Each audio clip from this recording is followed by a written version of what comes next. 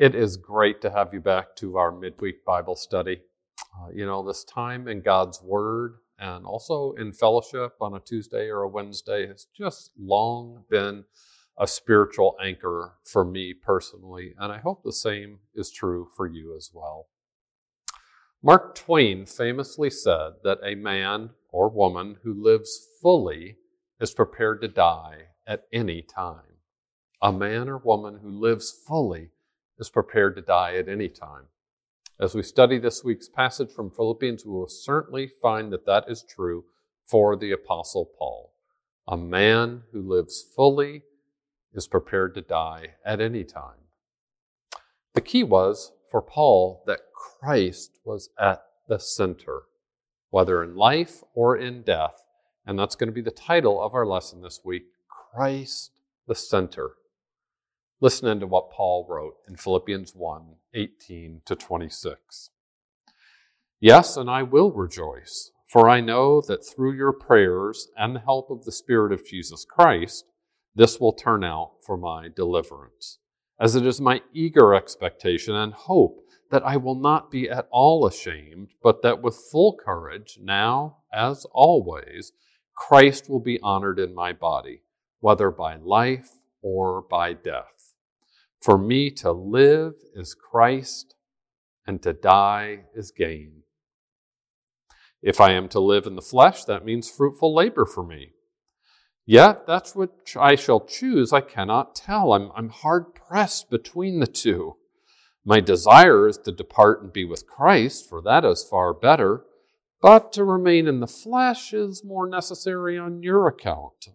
Convinced of this, I know I will remain and continue with you all for your progress and joy in the faith, so that in me you may have ample cause to glory in Christ Jesus because of my coming to you again.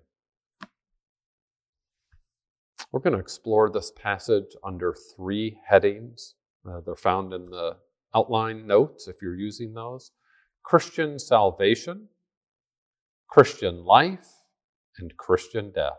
So we begin with Christian salvation found in Philippians 1, verses 18-20. You'll recall that when we were finishing up last week, Paul rejoiced at how the gospel was advanced, and he concluded by contemplating how in every way, whether in pretense or in truth, Christ is proclaimed, and in that I rejoice. And now Paul continues in this week's passage by saying, yes, and I will rejoice, for I know that through your prayers and the help of the Spirit of Jesus Christ, this will turn out for my deliverance. Paul not only rejoices that Christ is proclaimed, but Paul also will rejoice. You see that future tense. He will rejoice that he will experience deliverance or salvation, as many translations have it. Paul is imprisoned, right? He's in chains, and yet he is confident that all of his adversities will turn out for his salvation. Well, how's that going to happen exactly? Two ways. Number one, through the Philippians prayers, and number two, through the help of the Spirit of Jesus. So if he says, Philippians, as you pray to the Father, he will supply me with the Spirit of God's Son, Jesus. And that's how Paul is going to experience deliverance or salvation, through prayer and the Spirit. Prayer and the Spirit. I don't know if you ever wonder whether our prayers really make a difference or not. If you do wonder that from time to time, take heart from what God's Word says right here. Philippians, through your prayers and through the supply of the Spirit of Jesus Christ, Paul's whole situation is going to turn out for his deliverance or his salvation. It's similar to what Paul says in 2 Corinthians 1, verses 10 and 11. You also must help us by prayer. Corinthians, you're going to help Paul by your prayers. And now Philippians, through your prayers, Paul will be delivered. Question? How are Paul's chains ultimately going to turn out for his salvation? Answer, through the prayers of God's people and the help or the supply of God's Spirit. And it's not just for Paul, but we too, as God's people, we depend on the Spirit's power given in answer to the prayers of God's people. As one commentator said, in some mysterious way, those prayers are linked with God furnishing the Spirit to Paul, and together they provide the help that he needs. It appears here that Paul is echoing the words of Job 13:16, if you look those up, that all this will turn out for his ultimate salvation. Just as it did for Job, so will it for Paul, right? And so putting it all together, Paul seems to be saying something like this. Gordon Fee paraphrases it this way. This whole affair will turn out to my ultimate salvation when, through your prayers and the supply of the Spirit of Christ, my earnest expectation and hope are realized at my trial. And not only am I not brought to shame, not only that, but in a very open or bold way, Christ is magnified in every way, whether I'm given life or whether I'm sentenced to death. So whether I'm released or not, Christ is going to be glorified.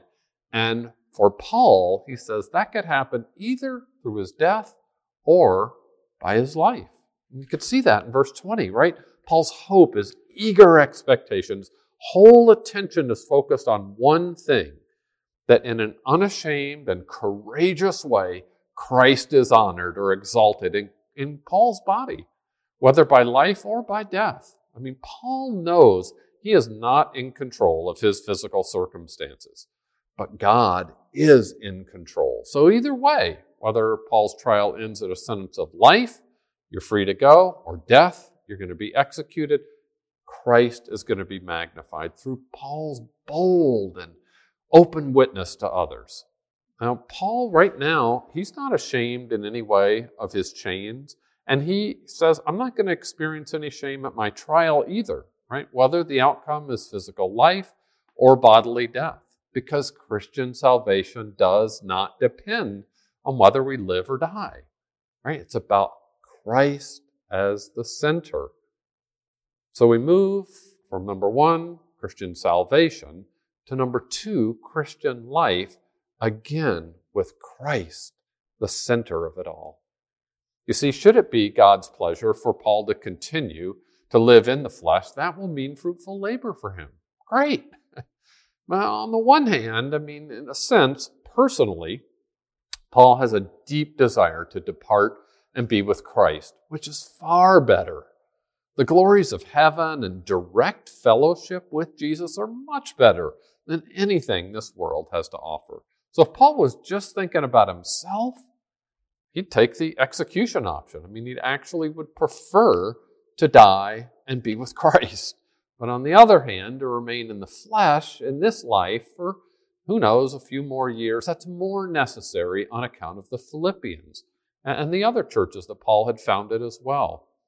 And in his heart of hearts, you can see as the paragraph moves along, Paul is pretty sure that he is going to be acquitted at his trial. And that's going to allow him to remain and continue with all those who are under his spiritual care. That way, see, Paul can work for their progress and their joy in the faith. So though in a sense, Paul personally would prefer death, he expects to experience continued life. And that's going to be good for the Philippians. I mean, if Paul's able to go back to the city of Philippi again, it's going to give them ample cause to glory in Christ Jesus. And the glories of the life to come, they're going to have to wait, right, for a while, in order that Paul can promote the glory of others growing in Christ in this life, in the here and now. Christian life has Christ as the center. Our whole existence, our primary passion is Christ, right? Christian life is absorbed with living for Christ. To live is Christ, Paul says. Christ is at the center of everything in the Christian life. For to me, Paul says, personally, there's a personal aspect, for to me to live day by day, practically in this world, is Christ. It's trusting in Christ. It's following Christ. It's serving Christ, exalting Christ. Christian life is also a life of fruitful labor. For Paul, fruitful labor was a life of working for the Philippians and others' progress in the faith and others' joy in the faith. And he says the final result would be that when Paul came to the Philippians again, after his expected acquittal, then they would have even more reason to boast in Christ. They'd have ample cause to glory in Christ Jesus. It's not just for Paul, right? Christian life for all believers, for you and for me, is a life of fruitful labor. No matter what you do at work or at home, however your days are occupied, right? You are called to work heartily as for the Lord, knowing that from the Lord you will receive the inheritance as your reward. You are serving the Lord Christ, Paul says when he writes to the Colossians. So we see at the end of our passage here that Paul anticipates a great reunion when they're going to be able to enjoy each other and boast in Christ Jesus and what he has done. What God has done in Paul and for Paul is going to be the ground for their glorying in Christ. And we also see here the fourth mention of the idea of joy, just in this first chapter. Now, the first three, it's been about Paul's joy and him rejoicing. This is the first time we're focused on the Philippians' joy, their joy in the Christian faith, and perhaps their joy in seeing Paul again as well. So we've seen that Christian life has Christ as the center. And now, third and finally, we'll also see that Christian death has Christ as the center. To die is gain. It's not that Paul hated life or had some weird death wish kind of thing. But if Paul had a choice, he says the better alternative, in fact, the far better alternative, is to depart and be with Christ. Personally, Paul is ready to pull up the anchor and sail his ship to the other side. But Paul's hard-pressed. He's torn between his personal desire to depart and be with Christ and his sense of duty to continue to minister to those under his spiritual care. With Christ at the center, though, this is the great thing. Paul wins either way, right? If he's released and he can continue in ministry, or if he's executed and he departs to be with Christ. Paul doesn't fear death. No, far from it. He looks forward to death, since it means departing from this life to be directly with Christ forever. Death will bring us even into a yet closer union with Christ than we already have. We will see him face to face. So when we die, Christians don't lose, we win, right? To die is gain. Now, of course, when we lose someone here on earth, we are sorrowful as we mourn the loss. I talked to a lady just this afternoon who lost her dad. That's sad. That's hard for us. But death is gain for the Christian who dies in Christ, right? They depart from this life to be with Jesus. I mean, Christians love Jesus. And so we long to be with Jesus forever in eternity. To depart and be with Christ, it's far better. Well, as we back up a little bit and look at the big picture, commentator Frank Thielman raises a good question, I think. He asks this: why does Paul debate before the Philippians his personal preference in circumstances whose outcome he cannot control? In other words, why does Paul bring all this up in a letter to the Philippians? What has this to do with them? His hypothetical situation with his acquittal or not at his trial? Well, I think Thielman is right that the answer lies in Paul's desire to serve as a model for the Philippian church. Think about it. Paul provides an example for the Philippians of what it means to put the interests of others above one's own interests. Although Paul would personally or prefer to depart and be with Christ, he looks forward to the fact that he's likely going to be acquitted and continue in ministry. Why? Why would he look forward to continued life on earth? Because it will allow him to continue to minister to the Philippians and to others and help them progress in their faith and in their joy. See, it's all about advancing the gospel and growing in Christ and having Christ not self, but Christ at the center. In Christian salvation, in Christian life, in Christian death, Christ is the center of it all. A man or a woman who lives fully for Christ, they're prepared to die at any time. Well, as always, there are many applications that we can draw from this week's passage. I'm going to suggest 4 for you to consider as I bring the teaching to a close, but I know there are others you will discuss in your small groups as well. Number 1, pray for each other. Right? Since it's through our prayers and the help or supply of the Holy Spirit that God brings about our salvation or deliverance. Right? Our prayers are the means through which God accomplishes His purposes. We see that in verse 19, so it's a simple application. Pray for each other the same way the Philippians were praying for Paul.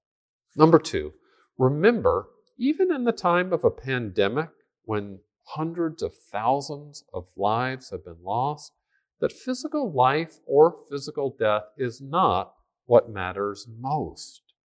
What matters most is having Christ at the center. Oh, Christ, be the center of our lives and our deaths, which will come. Thirdly, is my Christian life filled with fruitful labor for Christ? Is that true? Whatever I'm doing with my days, am I working heartily for the Lord? Can I truly say that for me to live is Christ? Or, if I'm being honest, for me is to live Christ plus wealth or leisure or status or something else. Is my Christian life filled with fruitful labor for Christ? Is it true that for me to live is Christ? And fourth, a last application question to ask is, do I look forward to death? Because I know that it means departing from this life to be with Christ forever. Can I truly say that for me to die is gain? Am I living so fully for Christ now that I am prepared to die at any time? Well, it's much to consider as we close in prayer. Father, we thank you for the privilege of prayer, that we can come before your throne of grace to receive mercy and find grace to help in time of need. We thank you for the privilege of praying for one another, knowing that as you answer our prayers, you accomplish your purposes for your people. Forgive us, we pray, for times when we have thought like unbelievers and lived like unbelievers, when we've placed too much importance on physical life and physical death rather than keeping Christ at the center, no matter what our circumstances. Fill our lives, we ask, with fruitful labor for you. We want to be able to say with honest hearts that for me to live is Christ. And we want to live so fully for Christ now that we are prepared to die at any time. So give us, we pray, an increasing desire to depart and be with Christ, which will be gain far, far better. We ask you to have your way in our minds, in our hearts, in our relationships, all for the glory of Jesus Christ our Lord, through whom we pray. Amen.